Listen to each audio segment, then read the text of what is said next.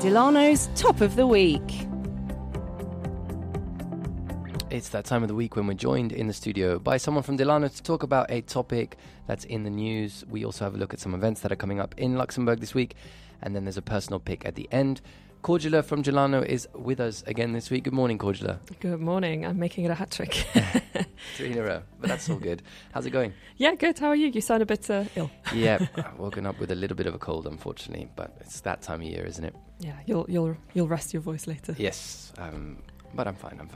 We're going to be talking about the Auto Festival, which is currently ongoing in Luxembourg. It's the second week this week. This is a big thing in Luxembourg, isn't it? I would say it is a bit of a Luxembourg institution and a staple in the annual calendar. It's been around since 1964, so it's been going for a fair amount of time. And what goes on during the Auto Festival? Exactly, for anyone that might be new to Luxembourg, kind of what is the Auto Festival? Yeah, so traditionally, sort of car dealerships, they offer special deals on cars, and you can get a good price. You can get some of the sort of extra add-on packages that you get on a vehicle for free, and there's loads of offers. And banks also during that time tend to offer quite sort of favourable loans if you buy a new car, and it's kind of the occasion to make a bargain. And usually it used to be a 1-week festival. During the pandemic, they made it into 2 because they could welcome fewer customers at a time because of all of the restrictions. But usually dealers make around a third of their annual sales during the Auto Festival, which is quite a lot. And it's also seen as a kind of indicator of how the Luxembourg economy is doing. Right. Because it's kind of, an expression of consumer confidence. In years, so for example, during the pandemic, there were a lot fewer cars sold than in previous years, just because people were more cautious about their spending. So yeah, it's really, it's a kind of interesting feature. If the dealerships kind of don't do well in the car festival or the Auto Festival, it might be a sign that it's going to be a quiet year for them. Exactly. Yeah, very much so. And do we know what it's looking like this year already? Are people buying more cars this year than last year? So for the festival itself, it's a bit too early to tell because we're only just going into the second week. For the last sort of 3 months, so looking at the end of last year and early this year, car registrations did go up 7% compared to the year before. But there are also still, there are some challenges, supply chain issues. I think if you order a new car now, you might have to wait for 6 months or even a year to actually get it because of all the chip shortages and all of this going on. That has led to like a burgeoning second-hand market for cars, which is something that we didn't really see previously in Luxembourg. I think Luxembourg is, famously kind of car obsessed and has one of the, or if not the highest car ownership rate in Europe. And it also has a generally very young fleet of cars.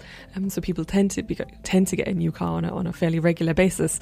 But yeah, what we saw because of all of these shortages is that people are actually more into getting a second-hand car. And then another trend that we've seen in the past years is the rise in e-vehicles that account sort of for a growing share of cars that are bought during the festival, in part because of very heavy government subsidies that you can now get if you buy an electric car. And what kind of subsidies are there for buying electric cars? And I'm guessing that this is to try and help Luxembourg achieve kind of climate goals with lower emissions. So for anybody, that's looking to buy a car, do you know what the subsidies are? How much? Off the top of my head, I'm not entirely sure, but I think you get around 8,000 euros from the ministry that you can kind of claim back when you buy an e-vehicle. Okay. Obviously, maybe if you're buying a Tesla, that's not a huge amount. And there are other countries that have done other things. So, for example, I think in Norway they have either abolished or heavily reduced the VAT on electric cars, which is why they have a much higher, or part of the reason why they have a much higher e-vehicle ownership rate. But yeah, I mean, as you already said, like transport is key for Luxembourg to achieve its climate targets. Mm-hmm. Yeah, and I guess it's definitely going to be an area that's kind of going to be increasingly scrutinized in coming years. With all countries trying to achieve those climate goals that they've set.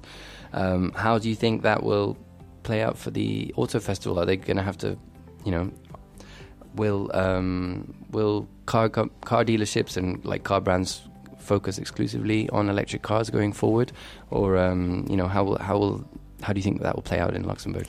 So I think you can already see a lot more e-vehicles just hitting the market, and this isn't specific to Luxembourg, because I mean at the same time there are talks at EU level to phase out combustion engines completely. I think there the deadline is somewhere around 2035 that they're considering completely phasing out combustion engines. But I think there is a much bigger awareness around e-mobility. We also obviously, there is the issue of also providing the right infrastructure. So Luxembourg, for example, is using funds out of the EU's recovery and resilience mechanism. That was a pot of money that's being made available to countries coming out of the COVID crisis. And Luxembourg is using some of that money to establish more charging infrastructure. So the Chargy and Superchargy stations that you see, some of those are being funded with EU money. Because, I mean, it is an EU goal to reduce emissions by 55% by 2030 and going climate neutral by 2050. And for Luxembourg, that means that, sort of in a first step already, it must reduce emissions in the transport sector by 57%. That's more than half. And those kind of targets are up for review this year. So we'll see, what has been achieved in the last couple of years. But by 2030, the plan for Luxembourg is that pretty much half of the cars on Luxembourg's roads should be e-vehicles. And currently they make up a much, much smaller fraction. So in October 2022, there were roughly 448,000 cars registered in Luxembourg, and only just under 23,800 of them were electric cars. So, more than 90% are still combustion engine vehicles. Okay, that's quite a long way to go then to try and achieve 50% on the roads by, was it 2030? 2030, yeah. Okay. I guess, we've already seen, there's great public transport in Luxembourg. It's a small country, so, you don't really need to drive that far. And so driving an electric vehicle, because I think a big thing with electric vehicles that we hear about is something called range anxiety, which is whether you can actually get as far as you need to go without having to charge it. So Luxembourg seemed to maybe be a kind of an ideal place to have an electric car. So those goals that you just cited there, reaching 50% of electric cars on the road by 2030. Has there been any statement how that's going to be achieved? Is that something that the government needs to do, or is it just the public need to kind of act, or is it just an awareness thing? So part of it is the subsidies for e-vehicles, and those have been extended for several years now. I think there was kind of a push for them, but they have been sort of renewed over consecutive years, and they're still available now. And I don't see them sort of disappearing anytime soon.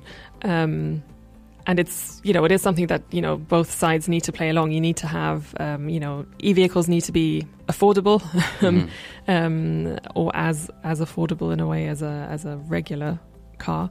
There needs to be the right infrastructure, especially, in Luxembourg also a lot of people live in résidence and apartment blocks. So if you have an e-vehicle and there's no charging station in, whatever car park arrangement you have, that is difficult. And that's also something that has come up with policymakers. So for new builds, it's automatically foreseen that there should be, but retrofitting older apartment buildings, for example, is a bit more of a challenge. So there's definitely a point where sort of public authorities need to play their part. But there is a kind of strategy for mobility for 2035. It's a hefty 200-page document that sets out kind of the vision for Luxembourg transport. That doesn't necessarily go into sort of the question of electric versus combustion engine, but it's really more about how do we use our cars generally, because I think 40% of car journeys in Luxembourg are less than 5 kilometers long. As you said, a lot of journeys in Luxembourg are very short. So I think there's more of a push for looking at, okay, how can we reduce the number of times that people use the car for such a short distance? How do we promote cycling, or using public transport, creating more efficient and effective networks that allow people to just leave the car at home? By 2035, vehicle usage should go down to to a share of 31% of all methods of transport, where it's currently over half. So that kind of, all of those elements kind of tie in with reducing vehicles as it is, driving less, and then using e-vehicles for the journeys that we do make to further reduce emissions. This is all something that I'm sure all of the kind of stakeholders involved in the Auto Festival will be thinking about at the moment. So it'll be interesting to see how that kind of the institution of the Auto Festival continues in the years to come in Luxembourg. But as you said, probably electric vehicles, the way forward. Should I play a track? And when we come back, we'll look at some events that you've got lined up for our listeners to check out in Luxembourg this week.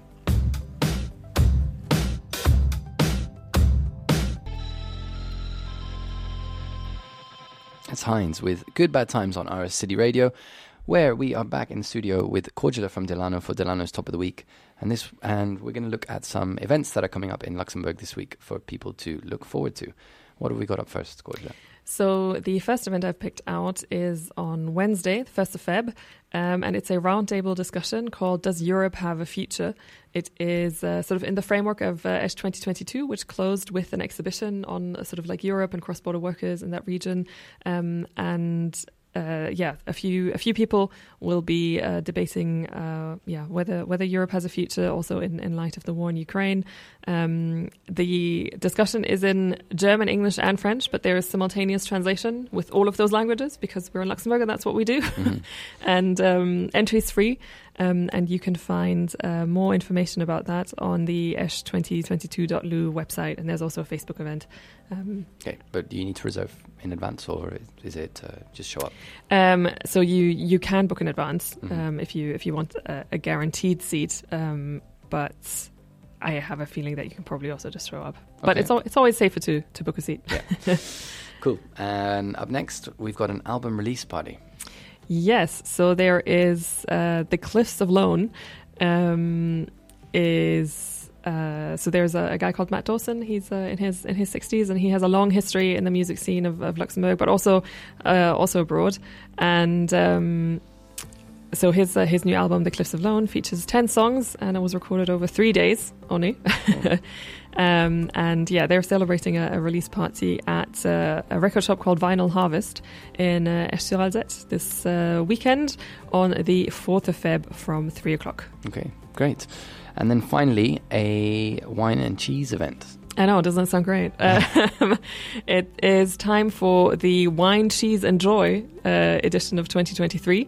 So wineries along the Moselle River will be opening their doors for sort of wine tastings and cheese pairings. There's a shuttle bus that sort of takes you along. So it's wineries between Grevenmacher and Schengen. And so there's a little bus that you can hop on to travel between all of the different places. And you can book ahead with different places if there are some wineries that you know that you definitely want to go to. And the information for that is on visitmoselle-event.lu. That sounds great. Brilliant. Lots of cool things happening in Luxembourg this week then. We're going to finish things off with a personal pick from you, and you've chosen a book for us this week. What a surprise. I thought since I suggested books, the last two ones, I would go with another book. It's called Why Women Are Poorer Than Men. It is by a UK financial journalist called Annabel Williams. And I think we're all, sort of aware of the pay gap and perhaps also the pension gap, although that's slightly less mediatized. But it's a really interesting look at sort of how we got to where we are. And how, women once having been considered property, how that influences their likelihood to own property today. It tackles some of the stereotypes of, women being risk averse or reluctant investors, why women are less present in, the financial sector and as economists. and it has quite a UK focus. So there's a couple of chapters on, for example, the UK pension system and how that disadvantages women, which don't necessarily apply, obviously, if you're reading the book outside of the country. But it's still a really interesting analysis, I found, with lots of interesting facts, and also actually some good tips on how to manage your money. Okay. But yeah, so it's an interesting read for women, but I also think it's an interesting read for men, to maybe get a better understanding of why we are where we are. All right, that's Why Women Are Poorer Than Men by Annabel Williams. I'll include a link to that on the recording of this, which is going to go up on our website, as well as links to those events that you've recommended for us. Thanks so much, Cordula. You did this last week. I know. Thanks so much, Cordula, for coming in for another Top of the Week, and we will have you or one of your colleagues in next week for another one. Sounds good. Thanks.